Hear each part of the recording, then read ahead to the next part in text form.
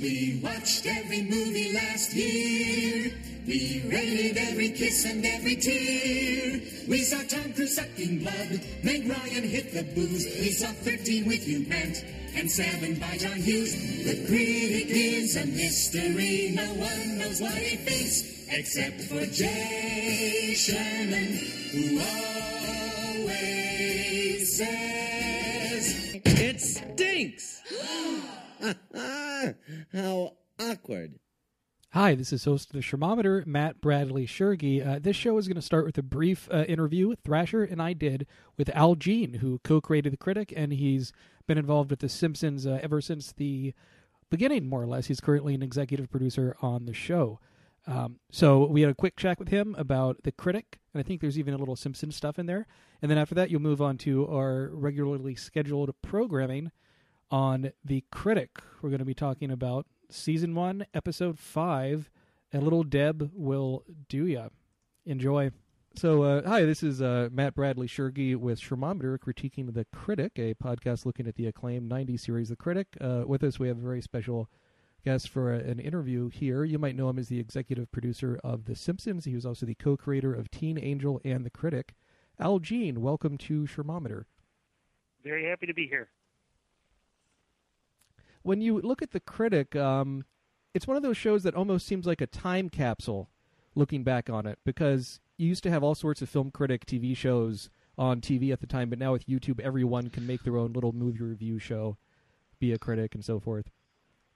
Yes, I remember there was a joke, I forget how much it was, that he made something like $375,000 a year and had all this power, and everybody was giving him free stuff, and it is just a complete era that's gone.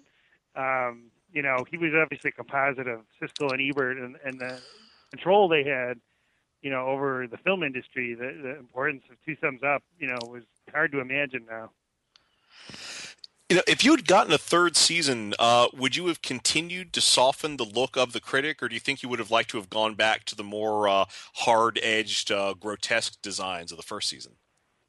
We had scripts ready in case we did a third season. One I remember was a parody of Single White Female, where there was a guy who became obsessed with Jay and wanted to look like him and take over his life. And had we done it, it would have definitely been the same look as season 2. What happened was the first season, the original drawing was David Silverman's, and it was based slightly on Andy Kaufman. It was kind of a design by committee after that, and the second season look, I always think, is much better. So we would have stayed with all that. Matt? Yes, with all the season 2 look.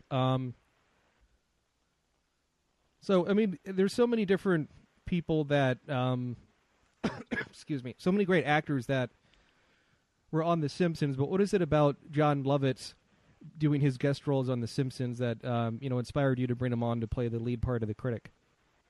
Well, I can remember it very distinctly. We were working on a show with Jim Brooks about a film critic, and he came in and had just seen an advanced screening of the movie League of Their Own, where Lovitz was great.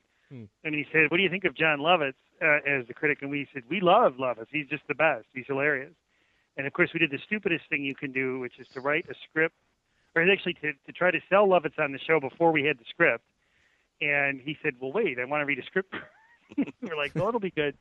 And we did write the script, and he did like it. And the only difficulty was he was so busy at the point that we did it that it was going to be hard. So we said, hey, if we make it animated, it'll fit in his schedule, and we will be able to do all the film parodies we do without, breaking the budget. So it was just one thing, it was, now people would go, oh, you must have just wanted to do an animated show after you'd done The Simpsons. But it was just something we had backed into. It wasn't at all our first idea.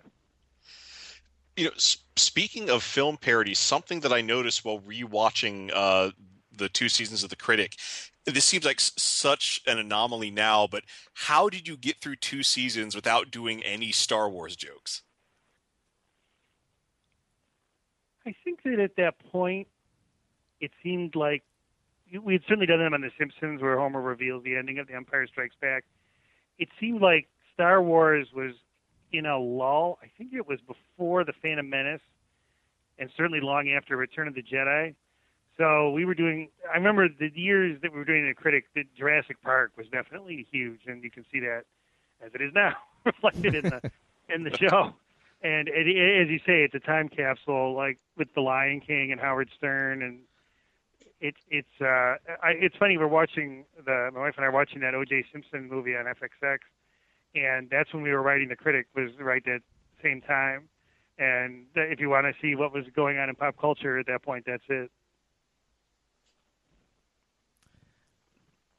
So I was wondering, have you ever seen the documentary on Roger Ebert called Life Itself that came out a few years ago?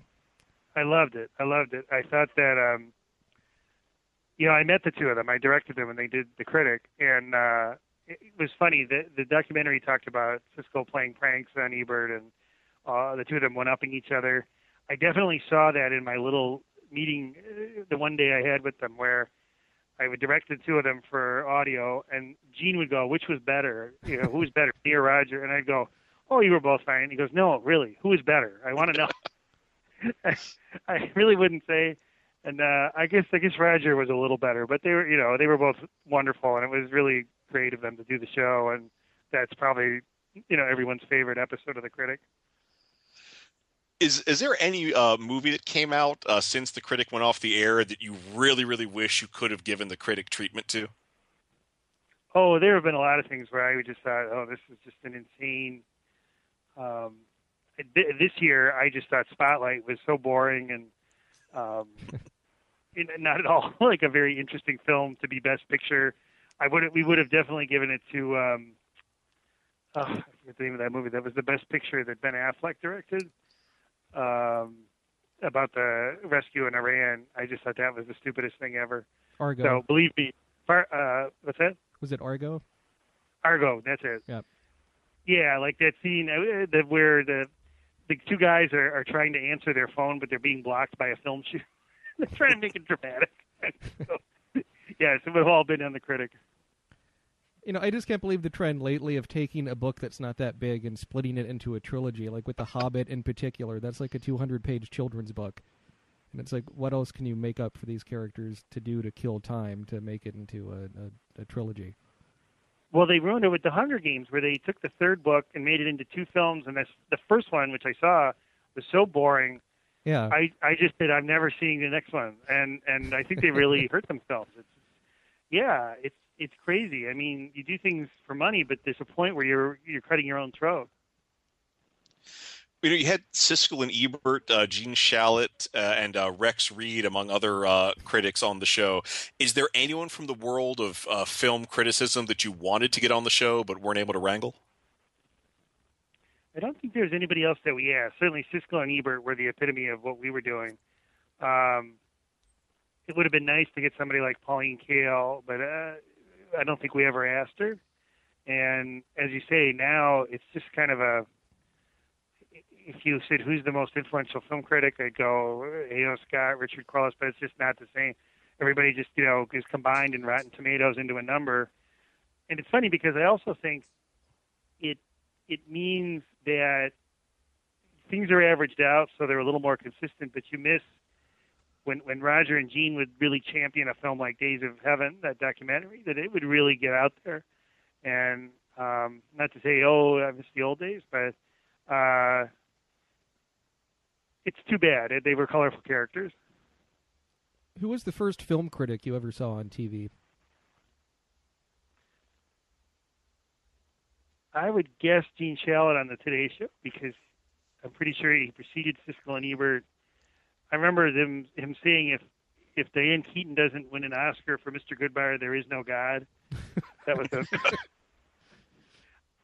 a pretty memorable. He was looking for attention, and then I was really pleased when the Simpson movie came out that he gave it a good review. I mean, to be sort of the first critic I remember seeing, that was wonderful. You looking back over the show. Are there any jokes or film parodies you worked into the critic that, looking back on, you regret? Do you think you went too easy or too soft on anybody? No. If I regret anything, there were two things. I think that after the first season, and it didn't work on ABC numbers-wise. It didn't. When they canceled, I understood. I thought that the testing showed he was too sad and too much of a loser, and I realized that I could see how people felt that, and I wish he hadn't made him so miserable in season one. And then the second thing is that we certainly got pretty goofy, and I like that we had a kid from Easter Island shaped like an Easter Island head. And, but some of the jokes we did with his father, I would look at them now and I go, wow, we were really what were we thinking? So, the writing could have been a little tighter, but it was something where we were doing it from fun and exhilaration. So I think people caught that, and I can't tell you how much I appreciate that people still remember the show. When we were doing The Simpsons at the Hollywood Bowl, John Lovitz was in it, and he mentioned the Critic, and he'd go, "Do you remember the Critic theme?" And everybody would cheer. It would make me really happy. And then he'd go, "Shooby-dooby canceled." That's really funny. And that got a big laugh too. Well, Al, thank you so much for your time for this interview. We'll send you a link on Twitter once it goes up on the show. Thank you, and I wish you the best of luck. Absolutely. Oh, thank you. My pleasure. Yep. Thank you. Bye. Bye. Hello, and welcome to Shermometer, Critiquing the Critic, a weekly look at the Critic animated series from the 90s that featured the voice of John Lovitz. I'm your host, Matt Bradley Shergi. With me is William Thrasher. How do you do? And this time around, we're talking about Season 1, Episode 5, A Little Deb Will Do Ya. We're going by the episode order that's on the Critic DVD box set if you're following along. I want to give a special thanks to Sean Franson and a very special thanks to Peter Monks. They both contributed at the appropriate amounts at our Indiegogo campaign. But if you want to chip in money to this podcast, it's not too late. You can do it on a monthly basis with any amount of your choosing. I think the minimum is $1 at patreon.com/matwbt. That's patreon.com/matwbt. Also want to give a thanks out to Al Jean, co-creator of The Critic. We heard his interview at the top of the show, and that was a lot of fun to do, wasn't it, Thrasher? I absolutely adored that. Right. I never thought we'd be able to get him. He was very generous with his time and with his information, and I like that you had some questions to him about the fabled Season 3 that was not to pass. Yes, I've always been curious about that. And there, of course, there was that one question that we didn't get to ask. Yeah, but and that will not be asked. Not even as a joke will we ask that, huh? Maybe on the last for the Season 1 wrap-up episode. Yeah, I was thinking about the other day. We should do a Season 1 wrap-up episode, a Season 2 wrap-up episode, and a series wrap-up episode.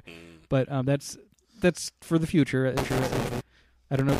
Anyway, Season 1, Episode 5, A Little Deb Will Do Ya. When did you first see this episode, Thrasher? I saw this episode when it first aired back in the mid-'90s. And one of the things that stood out to me, and I didn't realize this until I rewatched the episode this morning, I believe this was the only episode of The Critic I watched with my dad. And there's one simple little joke that got one of the biggest belly laughs I'd ever heard out of my dad before. But I'll get into that when we break down the plot of this episode. Yeah, I did see all of Season 1 of The Critic, at least when it originally aired, and I remember at this one as a kid finding it kind of boring, but I think now, especially watching it, following last week's episode, Dial M for Mother, I think this is the better of the two, and it gives Margot something to do, which the show doesn't always do. I want to point out this episode is directed by L.H. McMullen and written by Neil Scoville. Well, something that I think really speaks to the quality of The Critic is that they didn't wait to exhaust all the obvious story potentials of Jay Sherman himself before reaching into the broader universe of the show. I love that very early on we get two very strong episodes about his family, including this one, which is much more about the relationship between his sister and his mother rather than his own relationship with either of the two. Yeah, and although this episode does have a subplot of sorts, of the sort of trope from Season 1, where Jay Sherman dates a disturbing woman, the way it's handled, I think, is clever, and it actually ties in with they set it up appropriately. It's No, not I do just agree another with that. nutbag in the theater. Yeah. It's a nicely constructed B story. Everything dovetails nicely. And the thing that I find fascinating is that both the A story and the B story kind of have the exact same amount of Jay Sherman. He's walking a perfect balance between those two threads. Right. I mean, this episode too, because it focuses on the relationship a bit more between Jay, played by John Lovitz, and his sister Margot, who was played by Nancy Cartwright. That's right, Bart Simpson. It is so refreshing to hear her doing a teenage girl rather than a preteen boy. Yeah, her voice as Margot sounds more like her real voice, but you can still hear hints of Bart in there. I think, and that especially the scene where they're both in the treehouse gave me strong Simpsons vibes, because of so much of the early Simpsons was Bart in his treehouse and his buddies would be up there, or he'd have a heart-to-heart with his sister or what have you. But we're not talking about The Simpsons. We're talking allegedly about The Critic, Season 1, Episode 5, A Little Deb Will Do Ya. Well, speaking about Jay Sherman's relationship with his sister Margot, something that is never spoken, but I love that they hint at that, is that Margot is Jay Sherman's biggest fan. If you notice, her treehouse is decorated with posters from Jay Sherman in Coming Attractions. I never noticed that, but that's a real sweet, kind detail. But she always watches his show. I mean, she clearly loves her older brother and loves everything he does. And I love that's their connection. They're not snarky with each other. They don't shoot barbs at each other. It's just an honest, caring sibling relationship. It's so beautiful. And it's especially beautiful when you compare it to how Jay is treated by his mother. Is really hard on him. His boss Duke is quite rude and mean to him. Even Doris isn't the greatest to him. But his sister is nice, and his dad you can't really blame for being aloof, because his dad is just in his own little world. And of course, we do get a lot of excellent "Hello, adopted Master Jay." Oh, the butler gets a lot of zingers. So why don't we start off with the setup to this episode? Well, it's the setup is you think it's going to be another one of those Jay Sherman has to save his own show things, because after an introduction where they do a nice Merchant Ivory parody with the tea cozy, Jay's summoned to Duke's office, and Duke is explaining to him that Jay Sherman's being killed in his time slot by a show called Humphrey the Hippo, which I don't know. I guess this is a relic of the '90s, but it's a parody of Barney, the purple dinosaur. Yeah, we should mention that, those who don't know, and I don't know if the show is still on TV. I've certainly seen it pop up on Netflix from time to time. And I actually watched part of a Barney episode when I was at work today, unfortunately, to prepare for this episode. Oh. And Barney was a purple dinosaur. I think the concept was come up by a housewife, and it was everywhere. Like, Barney and Beanie Babies. Those were the big kids' crazes that started with a B. And Pogs. Yeah, Pogs. Yeah, that too. P's and B's. That was the 90s. The Barney the dinosaur was a big purple dinosaur, but he spoke English. I think it came out maybe like before or around the same time as Jurassic Park. And that might have, dinosaurs were big then because of the Michael Crichton book and the Spielberg movie. And he was a purple dinosaur that helps children. So it's a live action show with the guy like in a puppet or Muppet suit, but it's not like the mouth really moves. Like it's an okay design, but like it's not a great Muppet by any means. And it's like a toyetic design. It's a toyetic design, exactly. And he's like, "How you doing, kids? Did you break the lock on your bicycle? We better find the key to fix it." That was the thing about Barney, because Barney really was this nothing show that was kind of mildly educational and just kind of there to entertain toddlers. And it had this overnight tremendous surge in popularity. I don't know if a bunch of people had mated 1 to 2 years before, thus creating a perfect audience for this show, but it had such a meteoric rise to popularity and media saturation that it had a backlash that was just as swift and just as harsh. And the 90s is full of shitty Barney parodies. And I've got to say, The Critic has a very subtle, very unique take on its Barney parody, which I vastly prefer. That's well said. Barney jokes were even in movies well after Barney had finished with its mainstream popularity. I recall there's a movie that it's an okay spoof movie. It's Mafia, starring Jay Moore. Oh, Jane Austen's Mafia? Yeah, Jane Austen's Mafia. Speaking of Merchant Ivory.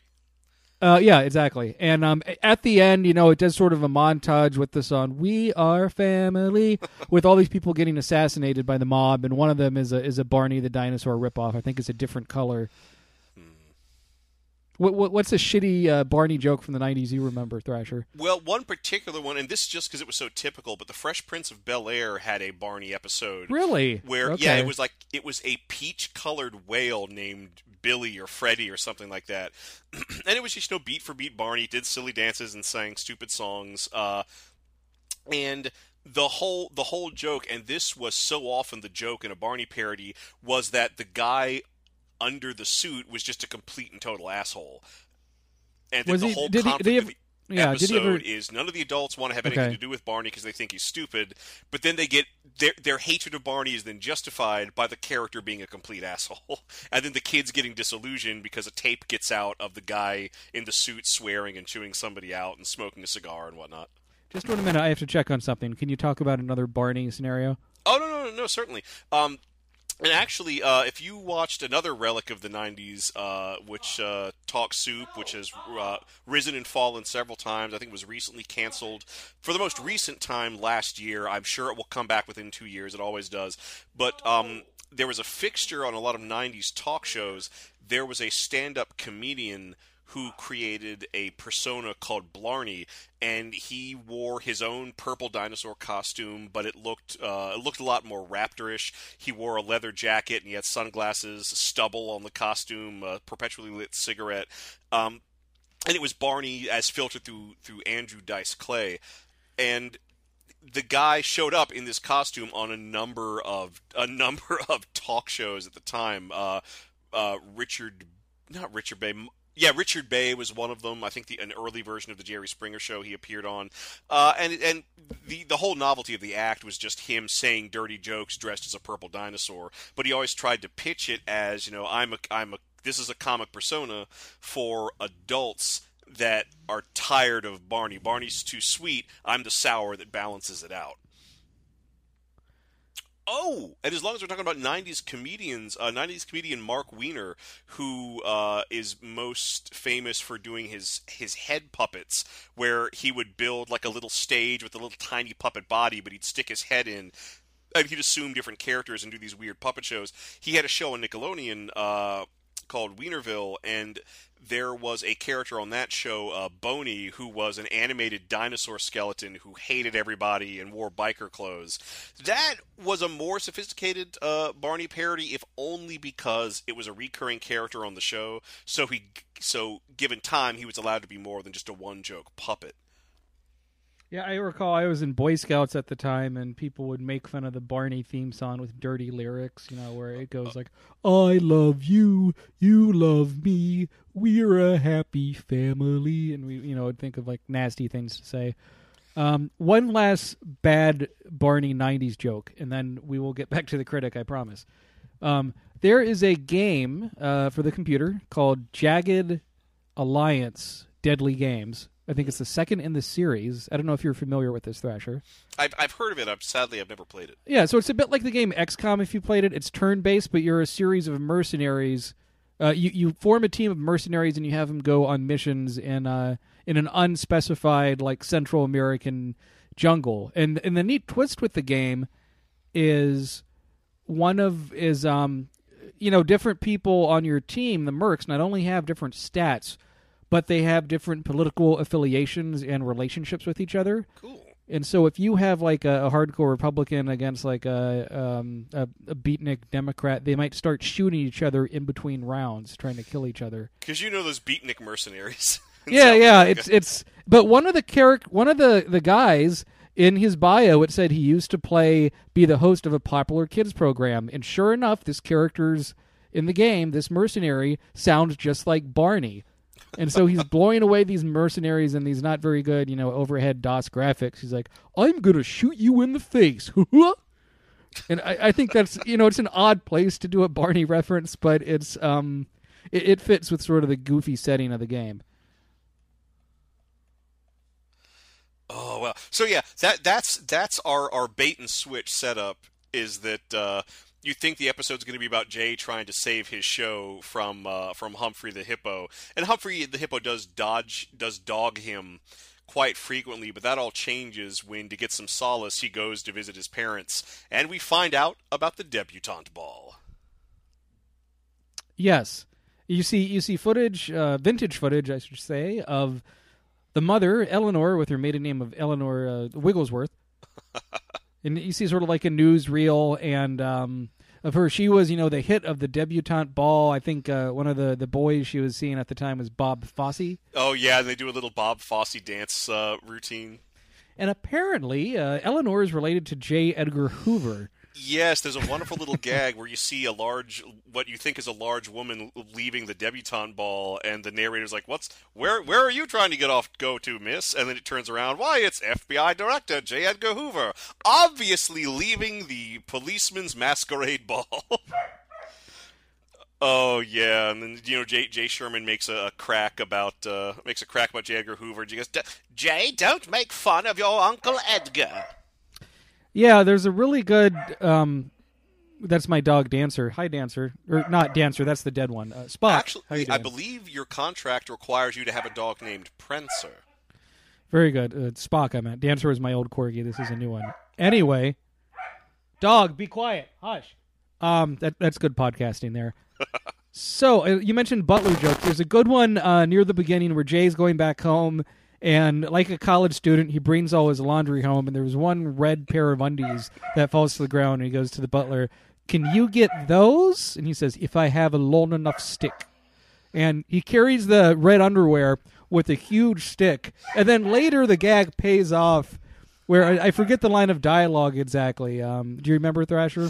Well, Jay's talking to his father, and then the butler comes in with the stick and the underwear on fire, and he's saying, like, oh, I'm sorry, master, but I was cleaning the clothes, and somehow Jay's dainties were set on fire. I wonder why they burn so long.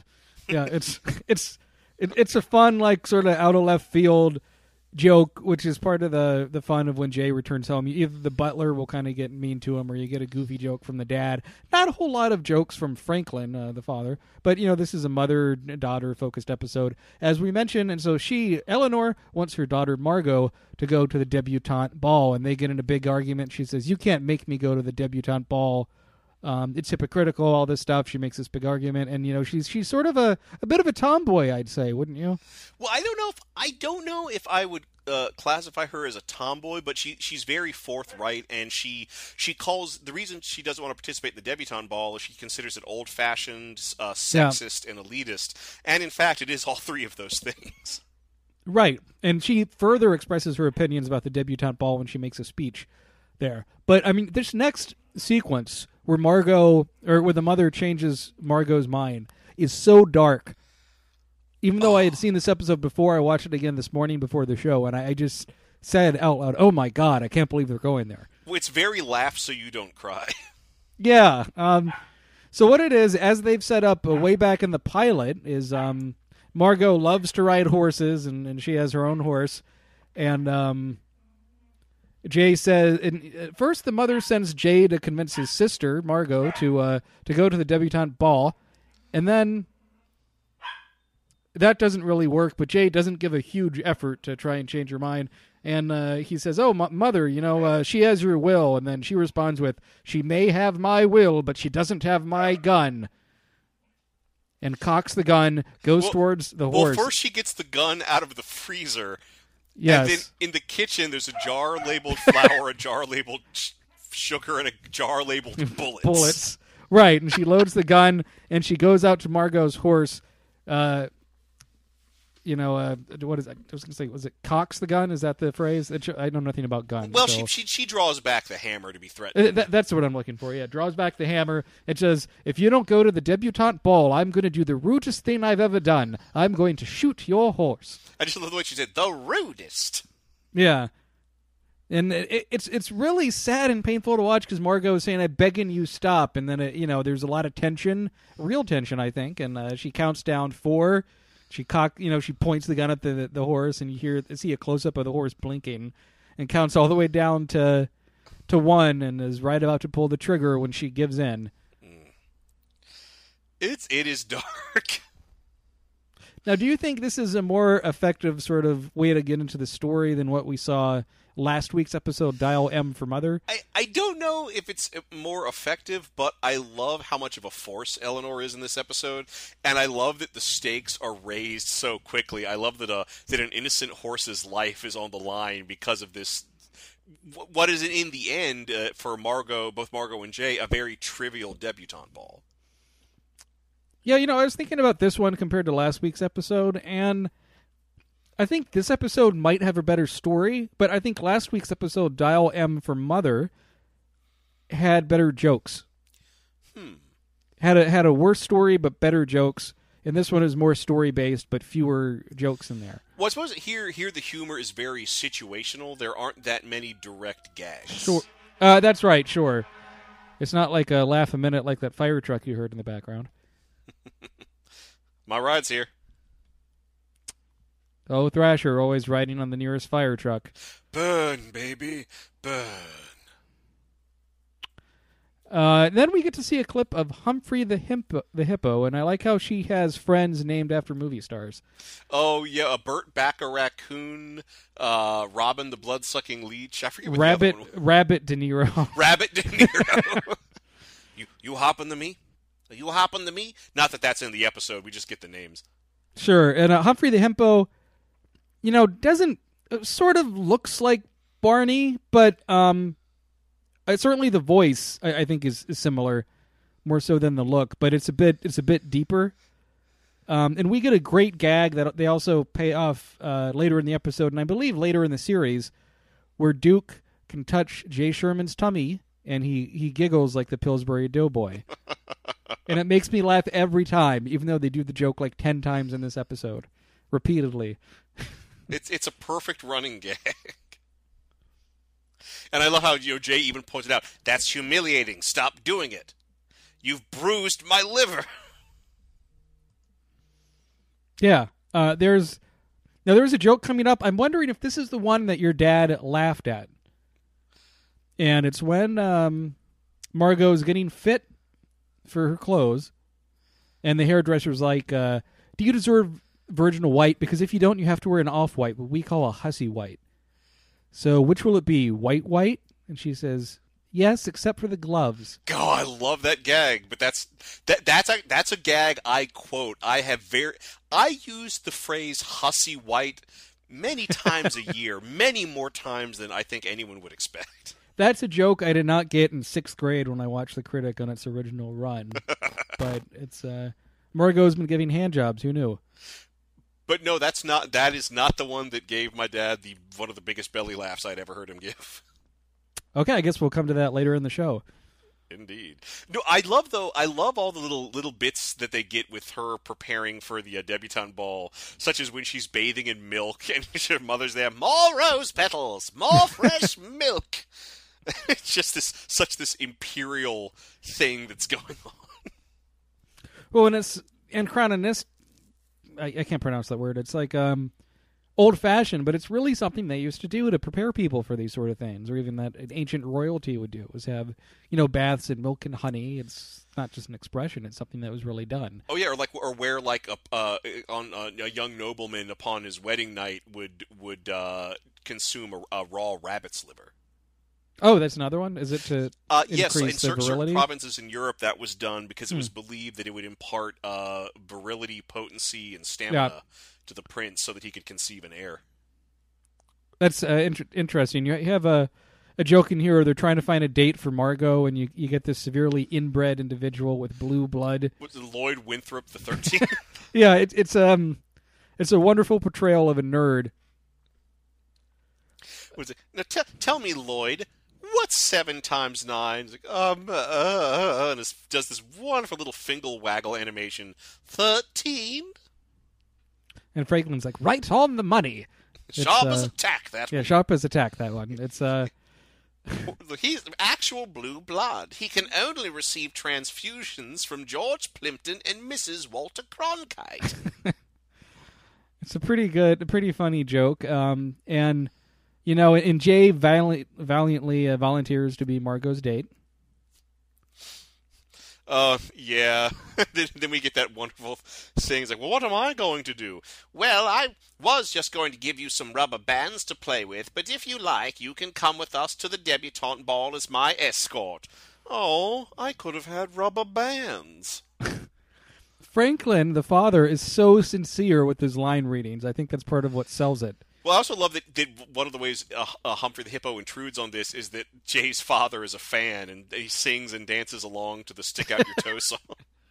Yeah, and also Jay Sherman has a run-in with Humphrey the Hippo. He's going to rent a video from the video rental store, and younger listeners, you might not know what that is. So let me explain. Before there were red boxes, little machines where you could rent what movie you wanted, or before there was Apple TV or Voodoo or what have you. And before the replicants were hunting us to extinction. That's right. You had to physically, I know this sounds old-fashioned, but stick with me here. You have to walk, this is so condescending, you have to walk into a store and spend maybe about 20 minutes looking around at all the videos and seeing that all the new hotness is checked out. And you probably pick either a new release you're not that fond of, or you pick some old movie that's so beat up you have to adjust the tracking all the time on your VCR. And then you go and rent something. I mean, I used to work at Blockbuster Video for a few years.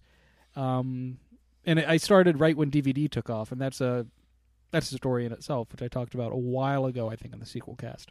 Oh, indeed. But anyway, Jay notices that there is a Humphrey the Hippo is doing, a sort of a book signing or something there, and he's signing his latest rap video, "Hug the Police." And they even show the album, and that is the line when they say, it's his new rap album, Hug the Police, and my dad just started cracking up and could not stop laughing. That's in relation to NWA's song, Fuck the Police. Oh, yeah. Fuck the Police, I believe it's the pronounced. Police, right, yes. But yeah, it's just like that gag, it brings me so much more joy because my dad got such a kick out of it. That's not the joke I would have guessed, but yeah, that's a very funny, if not timely joke at the time.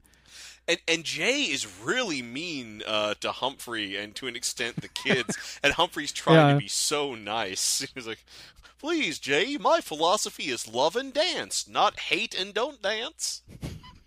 Yeah, which makes it even funnier, the payoff we get further along in the storyline. But no spoilers quite yet. Nope. I don't know if you could call it a spoiler if the show's 20 years old? You'd think, but if the internet has taught me anything, everything is a spoiler, including a scene within a story in which something is foreshadowed.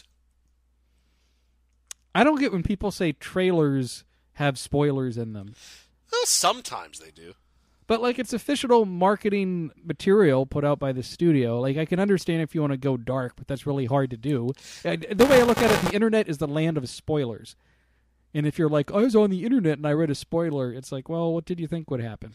Well, what's fascinating is at some point, people in marketing realized that trailers could be much more effective if they created a certain sense of mystery, and if they they left gaps that you could fill with your own desire to see the film.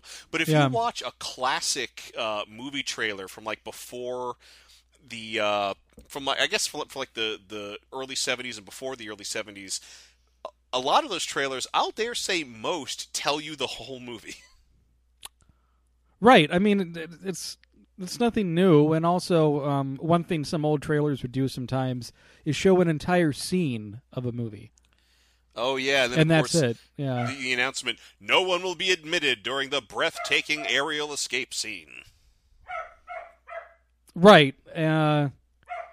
So it just all depends. I mean, yeah, there were some old trailers, talking about ones that ruined the plot that go a whole 5 minutes, even. And that's why I'm pleased with Warner Brothers marketing. Shut up, dogs. I'm pleased with Warner Brothers marketing for Suicide Squad because I can't really tell what the plot is, and they're just sort of introducing the tone and the sort of highlights of what the characters are and what they can do. I'll do you one better. I can't tell what the hell anything is in those trailers.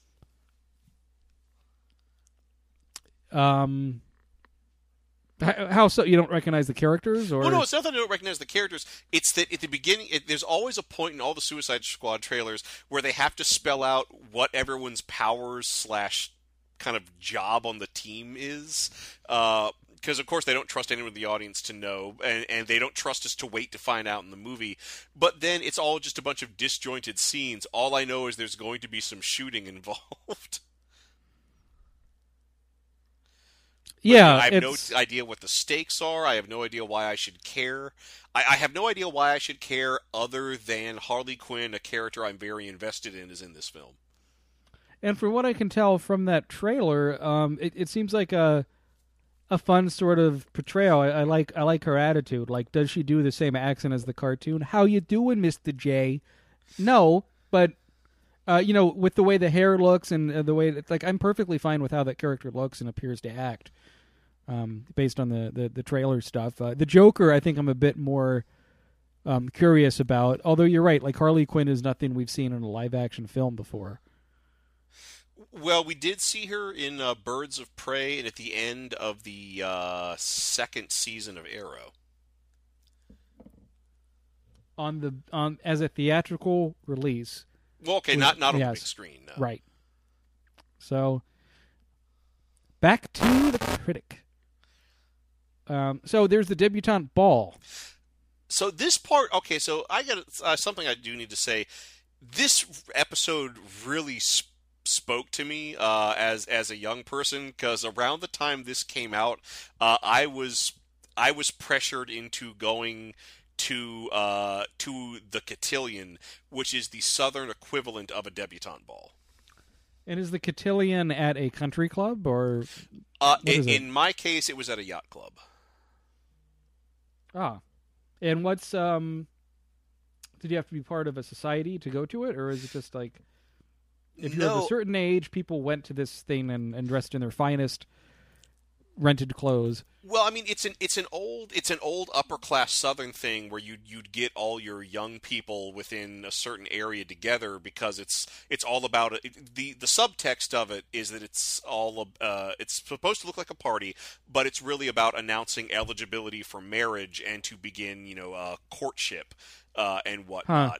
It's just that now that we live in what was at the time the late 20th century, all of those courtship pressures and arranged marriages and things like that had all gone away, and in fact been on the wane since the end of the Civil War.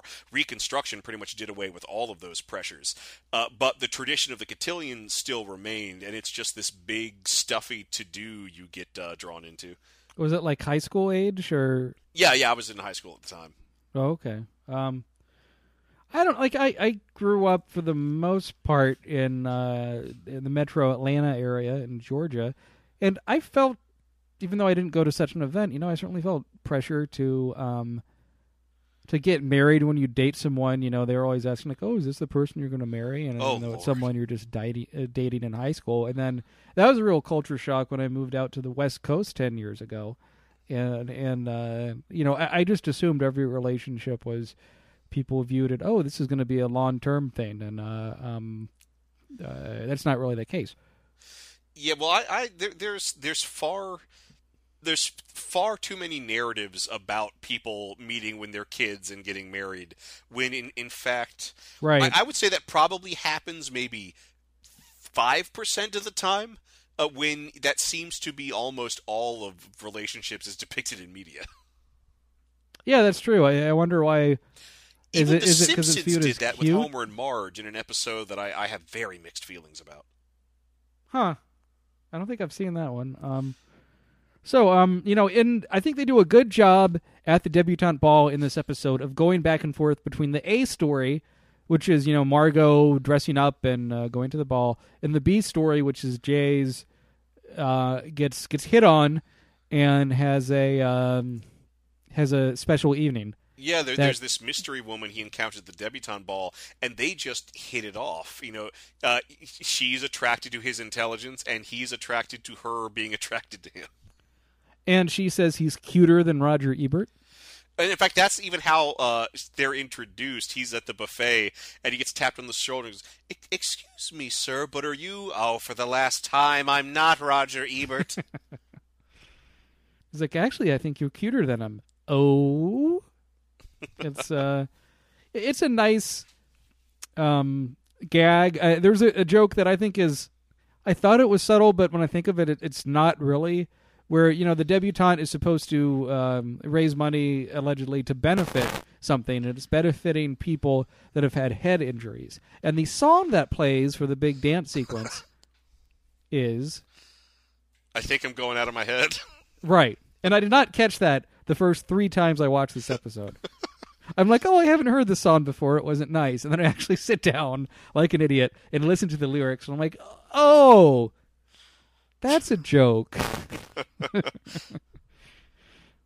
And we get some nice, terrible choreography and all that.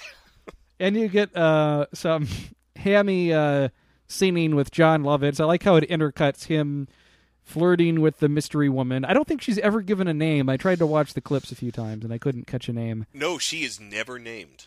Yeah. And, of course, in the credits, because it's a cartoon, it isn't listed who does what voice. So, yeah, unnamed, but we'll know her identity soon enough. But yeah, I love that when they're dancing under the blue whale in the aquarium, and that they rendered that room perfectly, by the way. And he's just singing along, I want you to want me. It reminds me a bit of what Lovitz would do a few years later in The Wedding Singer. Mm. He had a small part in the beginning of the film.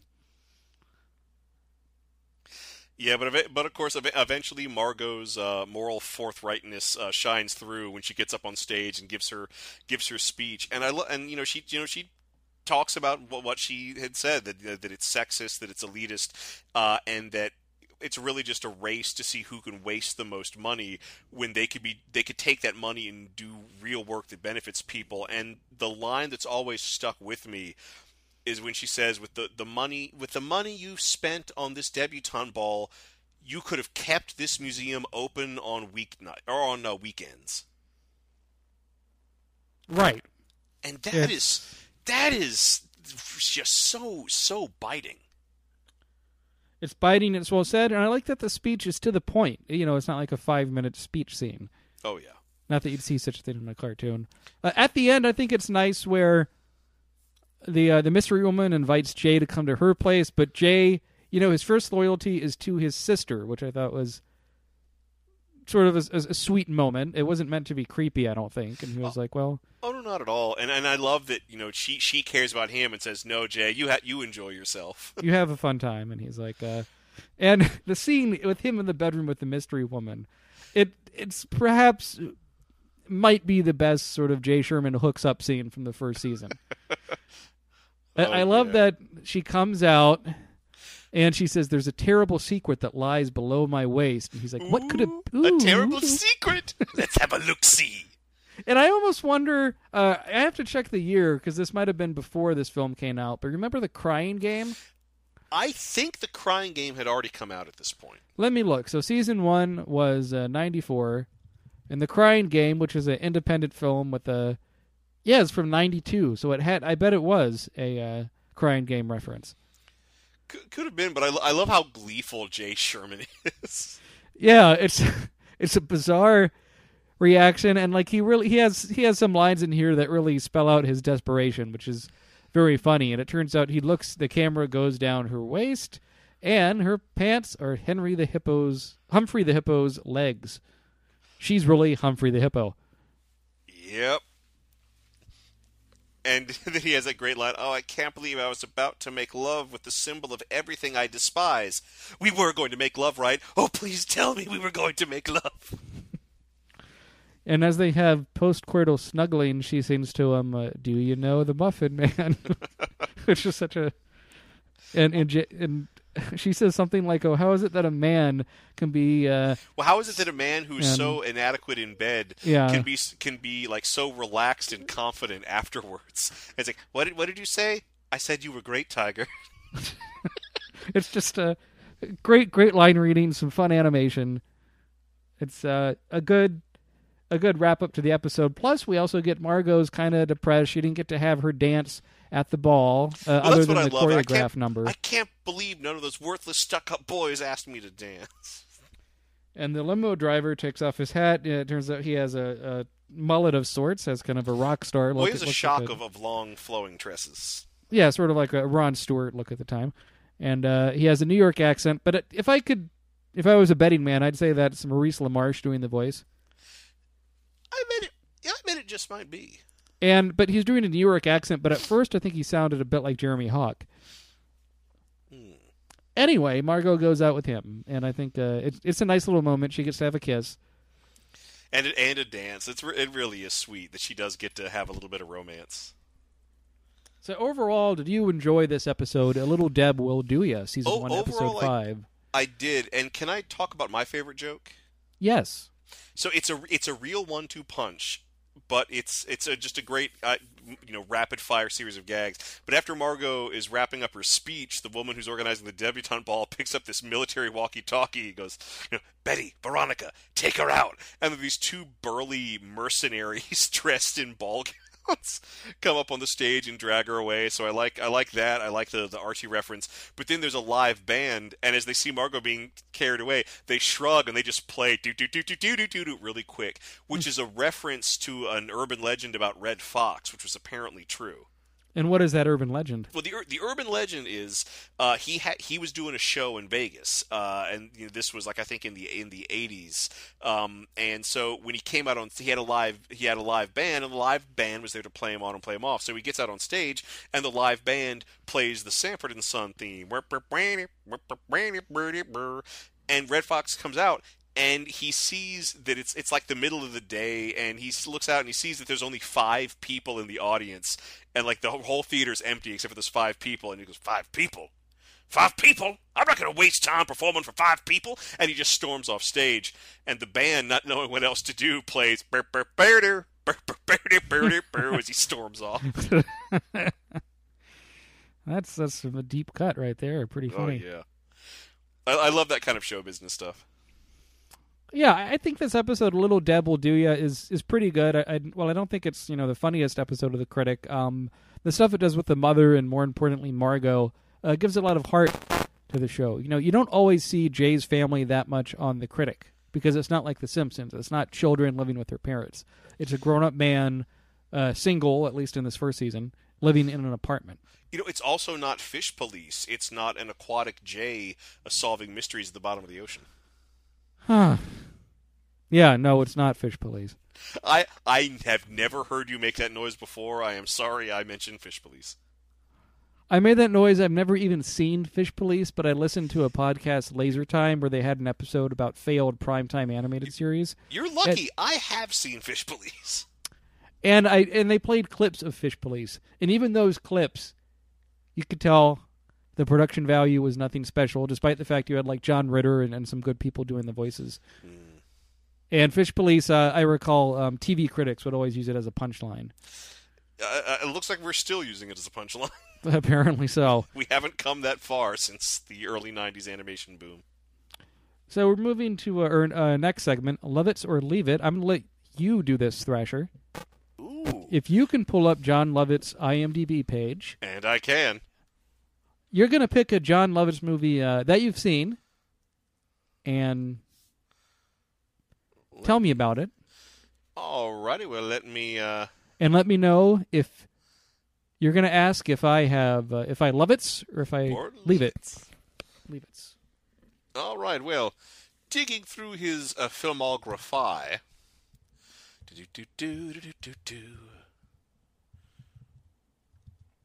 Oh, here we go. I want to say, and this is a movie where John Lovitz has a part as Quasimodo in Hotel Transylvania. The first or the second? This is the first from 2012, directed by Genndy Tartakovsky of Dexter's Laboratory fame. Yes, he also worked and co-written by Robert Smigel. All right. Huh. And he also worked on the 2D animated Clone Wars series, right? Genndy Tartakovsky, yes, he did. He was the director and character designer for those. In Samurai Jack, of course. Oh, yeah. Yes, indeed. That was his passion project. I've never seen Hotel Transylvania. I saw the trailer. I thought it looked kind of cute. I was curious to see it mainly because of Tartakovsky. But have you seen it, Thrasher? Yes, I have. And would you love it or leave it? You know, I thought I was going to, despite Gendy Tartakovsky's involvement, I really thought I was going to despise this movie. But I was hanging out with some friends last year, and they had it on Blu-ray, and we put it in as something that was just to have on in the background, but we all ended up watching it. It actually is a very sweet, endearing, entertaining movie. Its only failing, and this is a huge failing, is that it has that cliched ending where at the end of the movie there's an arbitrary musical number where all the characters come out and dance. Is it like a 70s pop number? No, actually, it's an original song written for the movie, and I can't tell if this is a brilliant parody or hack writing, but Dracula raps in the middle of the song. At any point in the movie, do they ever sing the Monster Mash? No, thankfully they do not.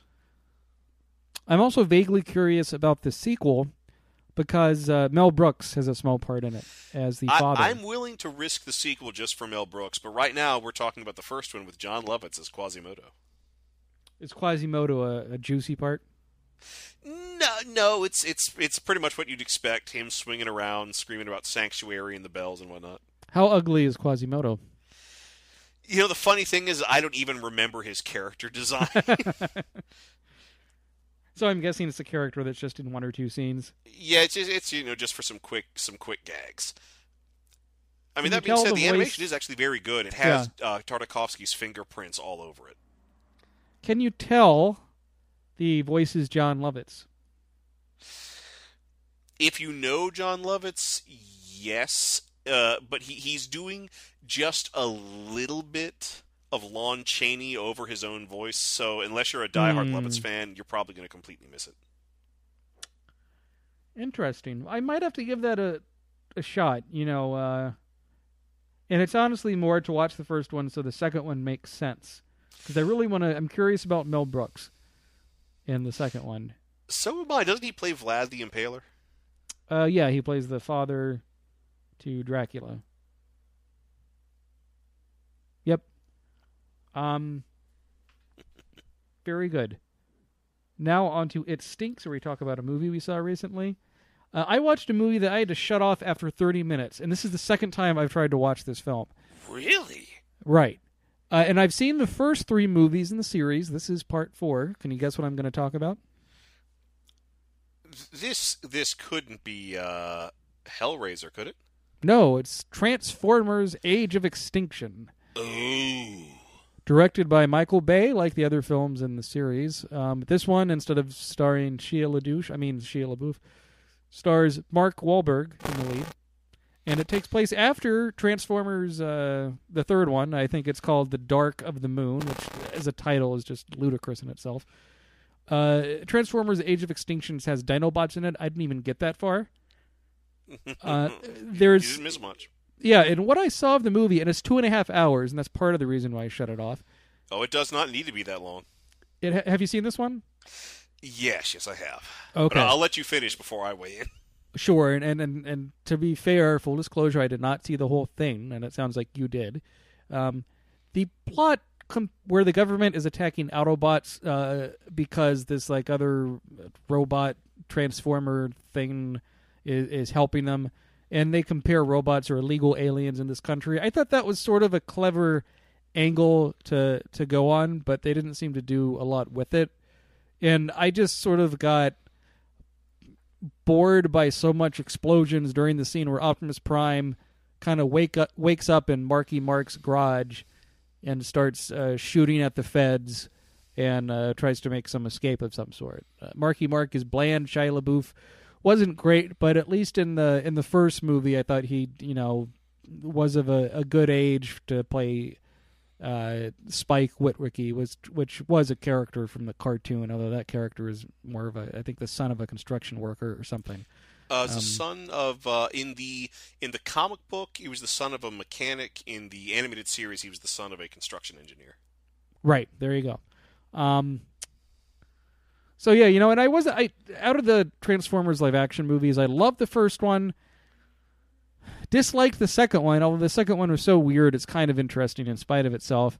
And the third one, I thought, while having some like really impressive stunts and stuff, was just okay. And I thought Optimus Prime did some things that felt out of character to me, where he sort of blasted the bad guy voiced by Leonard Nimoy like right in cold blank range, a shot to the head. It seemed a bit brutal.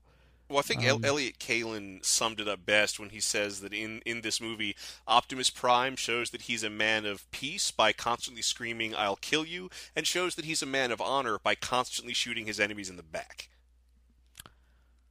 Right, and I didn't really like the redesign they did for all the robots in these live-action Transformers movies. Like, I'm not a huge... I enjoy the cartoon as a kid, but I only maybe watched half a dozen episodes that I had on videotape over and over again. It wasn't like I memorized the whole series. But at least those, you can look at those robot designs and pick out who it is. And I think in the Transformers live-action film, they sort of over-designed it just because they could. Every body part has a spinning gear, and they all sort of look the same after a bit. And I don't like the mouth on Optimus Prime either, as long as I'm complaining. Yeah, so, as long as we're digging that, I think I would have liked to have seen him with his faceplate. Of course, I also would have liked to have seen him in a better movie, because I've seen the first live-action Transformers film and the third. I've seen about half of the second, and I've seen all of Age of Extinction. So why did you see all of the fourth one? Those first three movies are bad, but I will just say that the fourth is outright unsavory. How so? Detestable in every way a film can be detestable. Well, you said you left after about a half hour, so I'm guessing, did you get to the scene about Mark Wahlberg's daughter's boyfriend? No. Okay. So his daughter, I believe, is like 15 or 16 or something. She's young. She's like learning how to drive age, but her boyfriend is like in his 20s, and.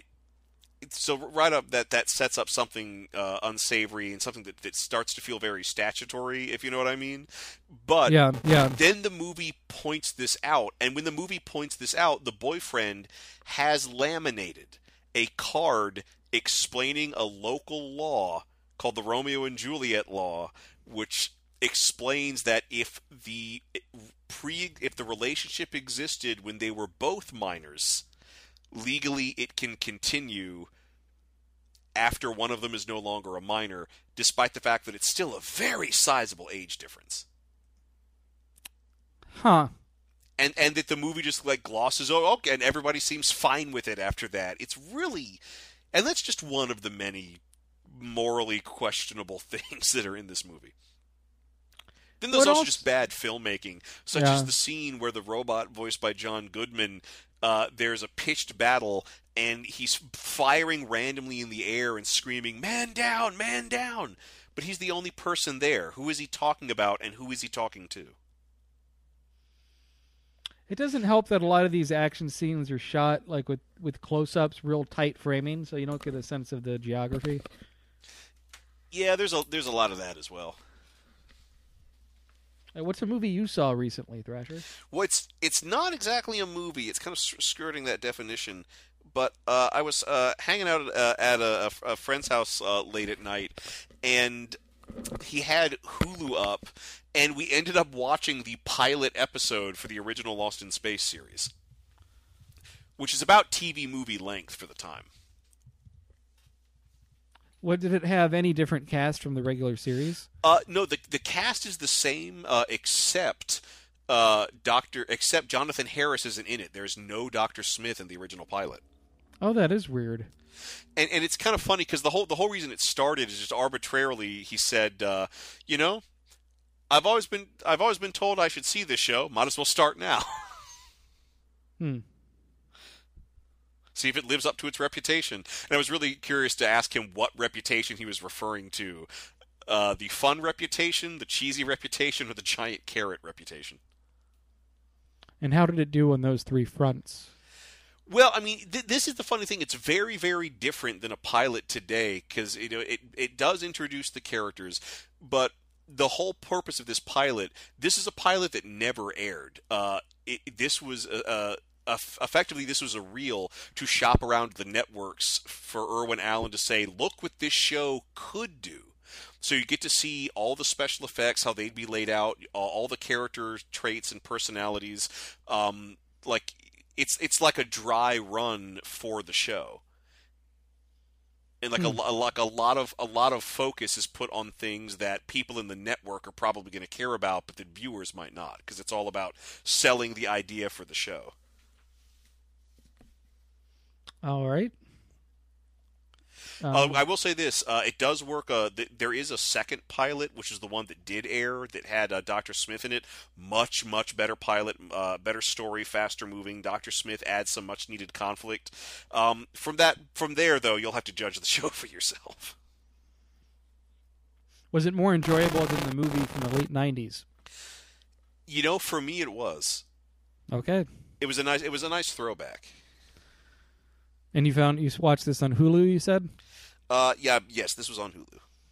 And I managed to catch Transformers: Age of Extinction on Amazon Prime. Was where I watched it. So. Or either of those services letting us wet our beaks? Nope. Damn. I was hoping to get my beak wet tonight. It's going to be a dry beak, so dry it's going to crack off from the dryness. That was a bit, I wouldn't say vulgar, but gross. Anyway. Well, we've lost all the penguins in the audience. And all the audience. So let's move on to the final section, Buy My Book, in which we pimp our website, social media stuff, how to best get in contact with us, and so forth. Thrasher? I will be indulged to begin. Well. So I guess the big thing I'm going to hype, and this is, for all you, long-term future listeners, if you want to meet me in person, I just got the confirmation today that I will be at the Origins Game Fair. That's in Columbus, Ohio. That's going to be the weekend of June 16th. I'll be running a whole bunch of special events out there. But it should be fun all around if you're into tabletop gaming, or in the case of seeing me there, if you're into podcasting, or if you just want to punch my smug face. I will be in Columbus, Ohio. And if people wanted to see what events you were running at the Origins Game Fair, what should they look for? Oh, just go to originsgamefair.com. The event listing is live. You can find all of my events listed under Kettle of Fish Productions. All right. And what's your handle on Twitter? Handle on Twitter is @InternetMayor, and I'm having a lot of fun. I've gained a lot of followers this week. 10, a new record. And I've been having a lot of humorous exchanges with people. Less focus on forcing my jokes upon the internet, and more focus on interacting with people. It's always good to engage people in a conversation. Indeed, like you and I. Yes, or us and our listeners. The Twitter for this show is @CriticPodcast. You can follow me on Twitter @MattWBT. That's @MattWBT. Also, you can contribute to a monthly basis to help out the show at patreon.com/MattWBT. Every little bit helps. A little dab will do you. I was going to say a little tuckus will do you, but that doesn't make sense. Oh, that's a great gag. I was thinking we neglected to talk about this. Where Jay Sherman gets his butt stuck in the trapdoor to Margot's treehouse, and the paparazzi is just in their backyard for some reason. Snaps a photo, which later we see Doris Grau reading in a gossip mag. Just a photo of Jay's butt, says, "Took us by surprise." It's like, took us by surprise. Has that nice smoker's cough there at the end. Definitely smoker's voice, not just a cough, yeah. Oh, yeah. Facebook.com/TheCriticPodcast. You can also get a hold of us on there. So, it looks like next week we will be talking about another episode of The Critic. I should hope so.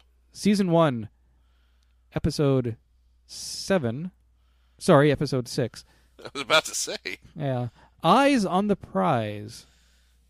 Ooh, is it too early to talk about a special guest?